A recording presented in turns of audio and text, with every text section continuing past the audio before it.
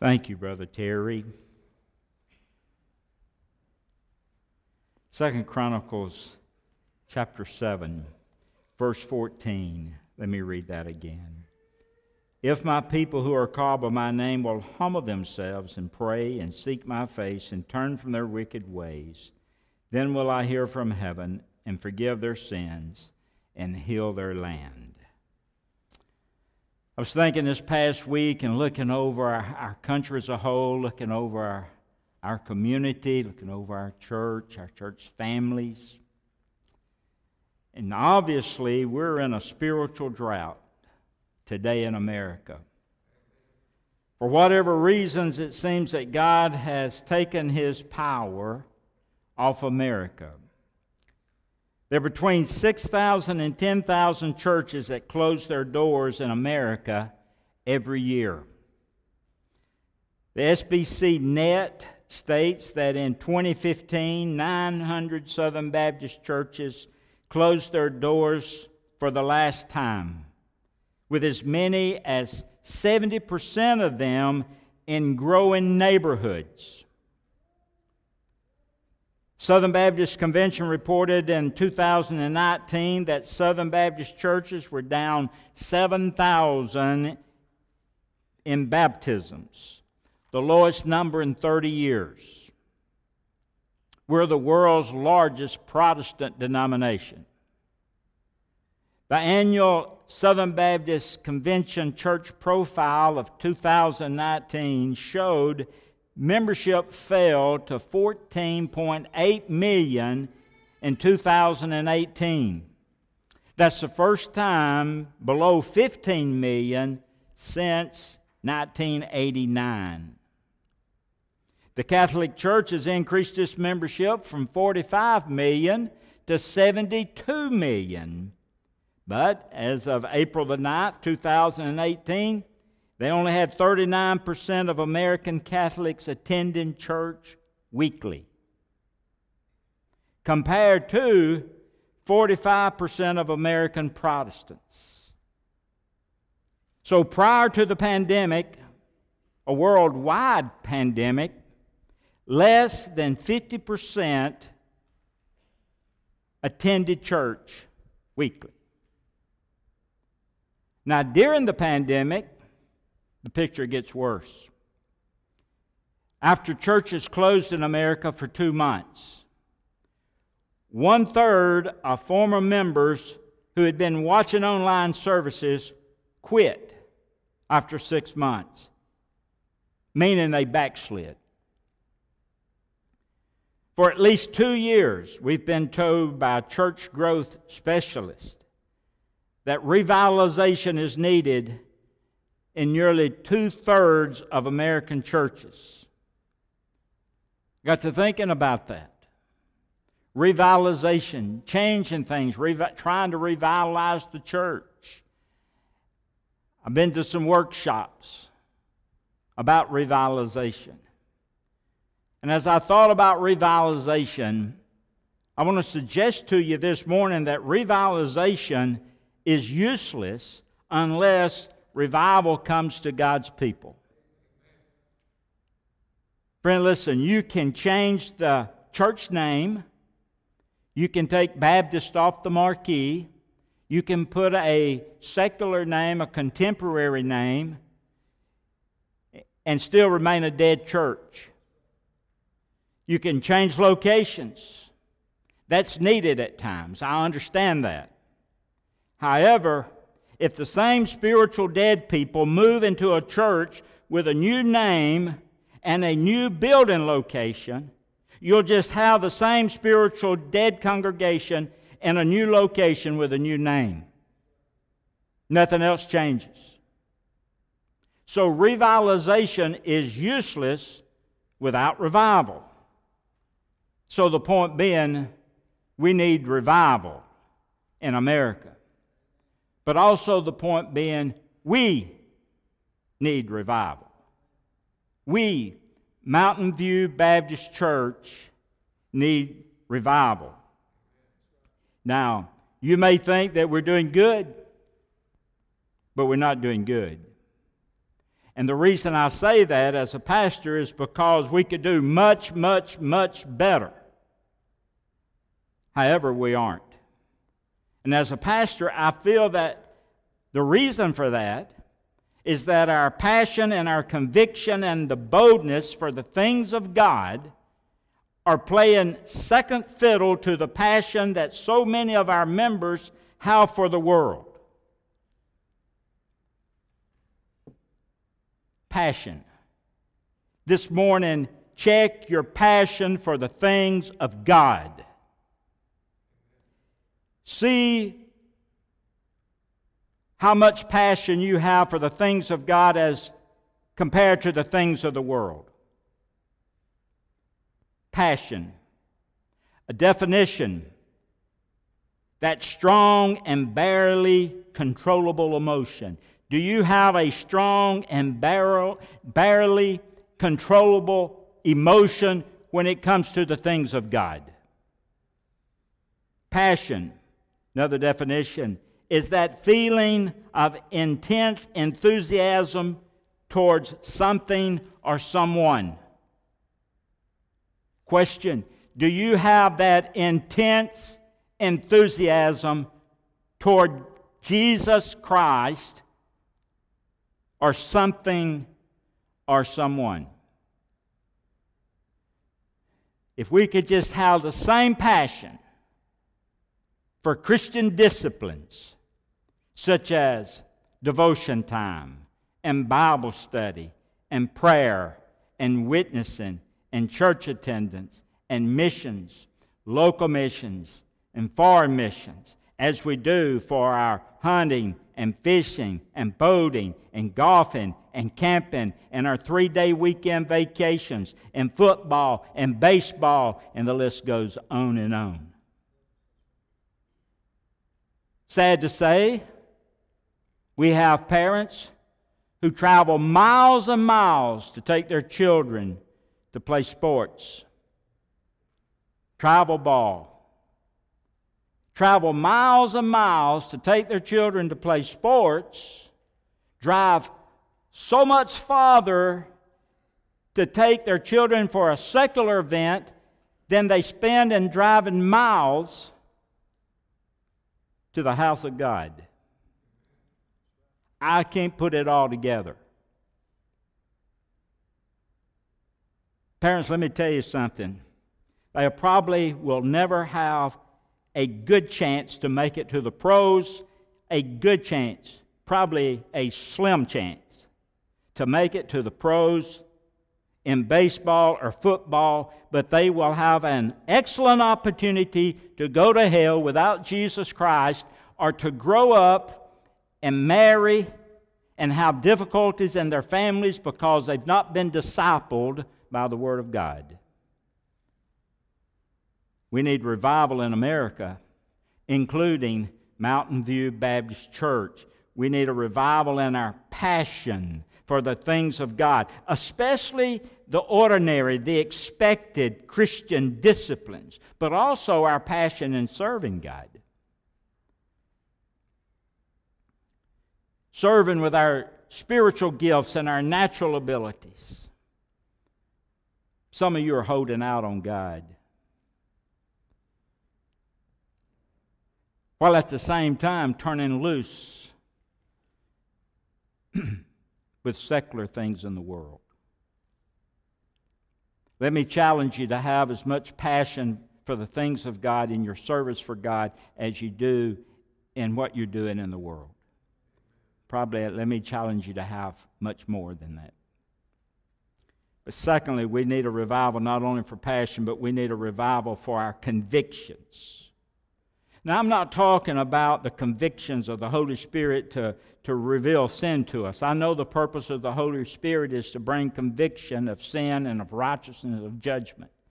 And He does a great job in doing that. But that's not the conviction I'm talking about. I'm speaking about having a strong belief or an opinion that you believe is true because of your biblical worldview. Having convictions about something that's that you feel with all your heart is true because of your biblical worldview. Now, you have a biblical worldview and you have a secular worldview. As a believer, we're to have biblical worldviews. I have strong biblical convictions. I have a conviction about abortion. I believe that it's wrong. I believe that it's diabolical. I believe it's inhumane. I believe it's murder because it's taken the life of another human being, i.e., a defenseless baby. Now, why do I believe that? That's my biblical worldview, based on Jeremiah 1:5. Before I formed you in the womb, I knew you. Before you were born, I sanctified you. I ordained you a prophet to the nations. That's my biblical worldview. Only one scripture. There are many, many, many others. But I have deep convictions about abortion. I have deep convictions about lying, about fornication, about idolatry, about adultery, about homosexuality. I have deep conviction about those things. I have deep conviction based on 1 Timothy chapter 1, verse 10. Listen to this. Timothy is speaking about why the law is established. Verse 9, we'll go up to verse 9. It says, the law is not made for righteous persons, but for the lawless and insubordinate, for the ungodly, for sinners, for the unholy, for the profane, for murderers, of fathers and murderers of mothers and manslayers. In verse 10, for fornicators, for sodomites, for kidnappers, for liars, for perjurers. Is any other thing that's contrary to sound doctrine? That's a biblical conviction based on God's Word. I have biblical convictions based on God's Word. Revelation chapter 20, verse 13. Or if you would, I believe it's verse 8. He talks of verse 7. He who comes shall inherit all things, and I'll be his God, and he shall be my people, my son. This is chapter 21. But the cowardly, the unbelieving, the abominable, the murderers, the sexual immoral, the sorcerers, the idolaters, and all liars shall have their part in the lake which burns with fire and brimstone, which is the second death. I have strong convictions about that, based on God's Word. I have strong convictions based on alcohol because of my biblical worldview. I believe alcohol, based on my biblical worldview, kills you physically, and I believe it kills you spiritually. 1 Corinthians 6, verse 9 and 10 says, no drunkard will enter the kingdom of heaven. I majored in social work. I have a Bachelor of Social Work degree, and I know what alcohol does to individuals and families and communities. I did volunteer work in an alcohol rehab center while I was in college. I love the alcoholic, but I hate the brew. I hate it with a passion. I have strong convictions in regards to alcohol. By the way, let me just list a side note here. If you live in the town of Phil Campbell, you need to have passion and conviction when you go to vote in the city election August the 25th. You better know who your candidate is. You better know what they believe and what they want to bring to Phil Campbell. You better exercise your civil duty as a believer, as a citizen first and a resident of Phil Campbell, but also as a believer, and go participate in this election. Why is that? Because alcohol has already been talked about and discussed as a way to bring extra tax revenue back to Phil Campbell. So if you live in Phil Campbell, you need to go vote. You need to call people you know in Phil Campbell and let them know what's going to be down the road just a few more months after the election. However, I believe a biblical worldview when it comes to alcohol. Habakkuk 2:15. The Word of God says this, woe to him who gives strong drink to his neighbor, pressing him to the bottle, even to make him drunk, that they may look on his nakedness or look on his shame. To put it simple, the Christian Crier publication described or defined that word woe. Woe is a strong term that's usually associated as a warning or a judgment from God. And so the Scripture says, Habakkuk 2:15, woe to him who gives strong drink to his neighbor. There's a woe there. It means that something bad is going to happen, and it will not be pretty at all to those who give strong drink to their neighbor. The point is, there's going to be judgment to those who offer strong drink. And I believe the inspired, inerrant, infallible Word of God, I believe that judgment will come to those who vote to offer that strong drink to individuals. We need revival. We need revival in America, but we need revival. We need revival in our passion, that intense enthusiasm about the things of God. We need revival in regards to conviction, those strong beliefs and opinions based on the Word of God. But we need revival in our boldness. We need boldness in confronting evil. If you would, turn to Acts chapter 4. Acts chapter 4. I'm going to share a passage of Scripture in Acts chapter 4. And we'll look at verses 1 through 4. And then Acts chapter 4, 1 through 4, let me just briefly explain. Peter and John, they were arrested for preaching that Jesus had been resurrected from the dead. And then those they had preached to, the Bible says many believed that after they had heard the word, and the number that believed were about 5,000 men. Acts chapter 4, verse 5, and it came to pass on the next day after their preaching and after these men believed that their rulers and elders and scribes, as well as Annas the high priest, Caiaphas, John, Alexander, as many as were of the family of the high priest, were gathered together in Jerusalem.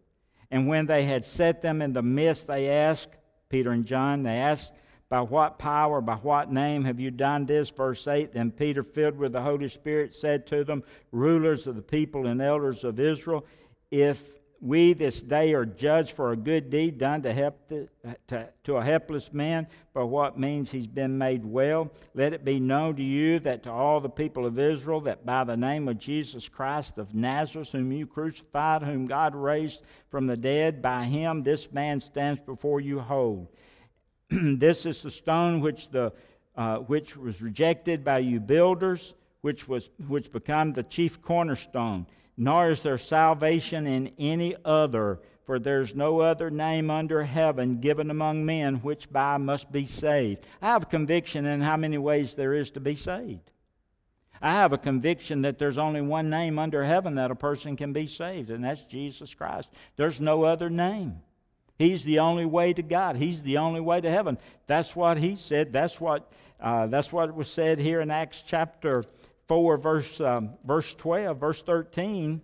Drop down to verse 19. But Peter and John answered and said to them, whether it's right in the sight of God to listen to you more than to God, you judge. For we cannot but speak the things which we've seen and which we've heard. So they threatened them. And he says, listen, we're going to go ahead and continue to preach, and there's no way that we're going to stop preaching. So they threatened them not to speak in the name of Jesus anymore. Look at verse 19 and 20. I just read that. Talks about Peter and John answered, whether it's right in the sight of God to listen to you more than God, you judge. We cannot but speak the things which we've seen and heard. That's boldness. That's boldness. And so our family and friends and neighbors are dying without Christ. And here we sit without passion, without conviction, without boldness to speak to them about the name of Jesus. God have mercy on us. We need revival. Joshua, back there in Joshua 24. You'll go back just for a moment. There in Joshua. Joshua's 99, he's 90 years old. But his greatest ministry just is ahead of him. He died at 110. He really begins his greatest ministry at 90. And so in 20 years, he did his greatest work for Christ. And so as he led God's people over Jordan into the promised land, now he delivers this final farewell message to the people. And notice, as he ends this message, he drives home for a decision. Look, if you will, in verse 15. If it seems evil to serve the Lord, choose for yourselves this day whom you will serve, whether the gods which your fathers served on the other side of the river, the gods of the Amorites, in whose land you dwell. But as for me and my house, we will serve the Lord. And so he says, choose you this day. He presses for the decision. Choose you this day. He pressed for the decision. Would it be out of character for a preacher to give an invitation or to press for a decision? Of course not. It's not strange. Do you really think it's unscriptural or out of character for a preacher to call for or to press for an appeal for a person to come to Christ? Is it out of character for a preacher to say, you need to give your heart to God, an appeal for you to open your soul toward Godward or toward Christ? Is that out of character for a preacher? Not in the Old Testament, and also not in the New. And so the first thing Joshua did was he pressed for an appeal to the people. And the second thing he did, he used his own dedication for an example. There in 15, he said this, as for me and my house, we will serve the Lord. So publicly, he sealed it with his life. There was no debate about it. There was no discussion about it. He said, I'm determined. I'm resolved. I've decided. It's not that I'm hot, cold, lukewarm. You see, really what he's saying, you don't have time to dilly-dally around with your commitment to the Lord Jesus. You're either saved or lost. You've committed yourself to Him or you've not committed yourself to Him. You've even given Him your life or you've not given Him your life. But as for me and my house, we're going to serve the Lord. And he had the passion, and he had the conviction, and he had the boldness. And so we need Joshua's to step out and be bold and courageous and say, as for me and my house, men, we're going to serve the Lord. As for me and my house, moms, we're going to serve the Lord. We need revival. How bad will it have to get before those that are called by His name will humble themselves and pray and turn from their wicked way and ask God to forgive them and turn to Him as He promises to heal our land? Isn't it bad enough already for us to do that? I mean, we have a worldwide epidemic. We have locusts. You may not know this. We have locusts in Africa and Asia that's just going havoc over all the crops over there. We have an economic collapse worldwide. We have riots. We have murders. We have political turmoil. We have racial hatred. What else are we waiting on? A nationwide pandemic? We have that. But yet we've made up our minds not to take a stand to serve the Lord with all of our power, with all of our heart, with all of our mind, or to be saved. Let me encourage you. I hope you realize today that we need revival, and we need it in our passion. We need it in our convictions, and we need it in our boldness. Let's pray. Heavenly Father, thank you for an opportunity we've had just to open your word. As we look for the challenge there in 2 Chronicles, and we could see the Joshua at over 90 years old as he comes to the end of his life, how his words at the end of his life was to challenge the people to serve the Lord and not the world. And so I pray today you have spoken to our hearts. And I pray that people today will not wait another day. Help us to realize that today, choose today to serve the Lord. I pray that today would be the day of salvation for some and a recommitment for others. Lord, we're in a mess in our world. And I don't know what else it's going to take. But Lord, I pray that revival starts here today. As Lord, we humble our hearts and we searched our hearts and we see perhaps where we've walked away in different ways, in Christian disciplines, in our serving, whatever. Help us, we pray, to come to you today and ask you to forgive us and recommit ourselves to you. Thank you for what you're going to do. We make this prayer in Jesus' name. Amen. Terry's going to lead us in Onward, Christian Soldiers. You know, for 4 weeks I preached on spiritual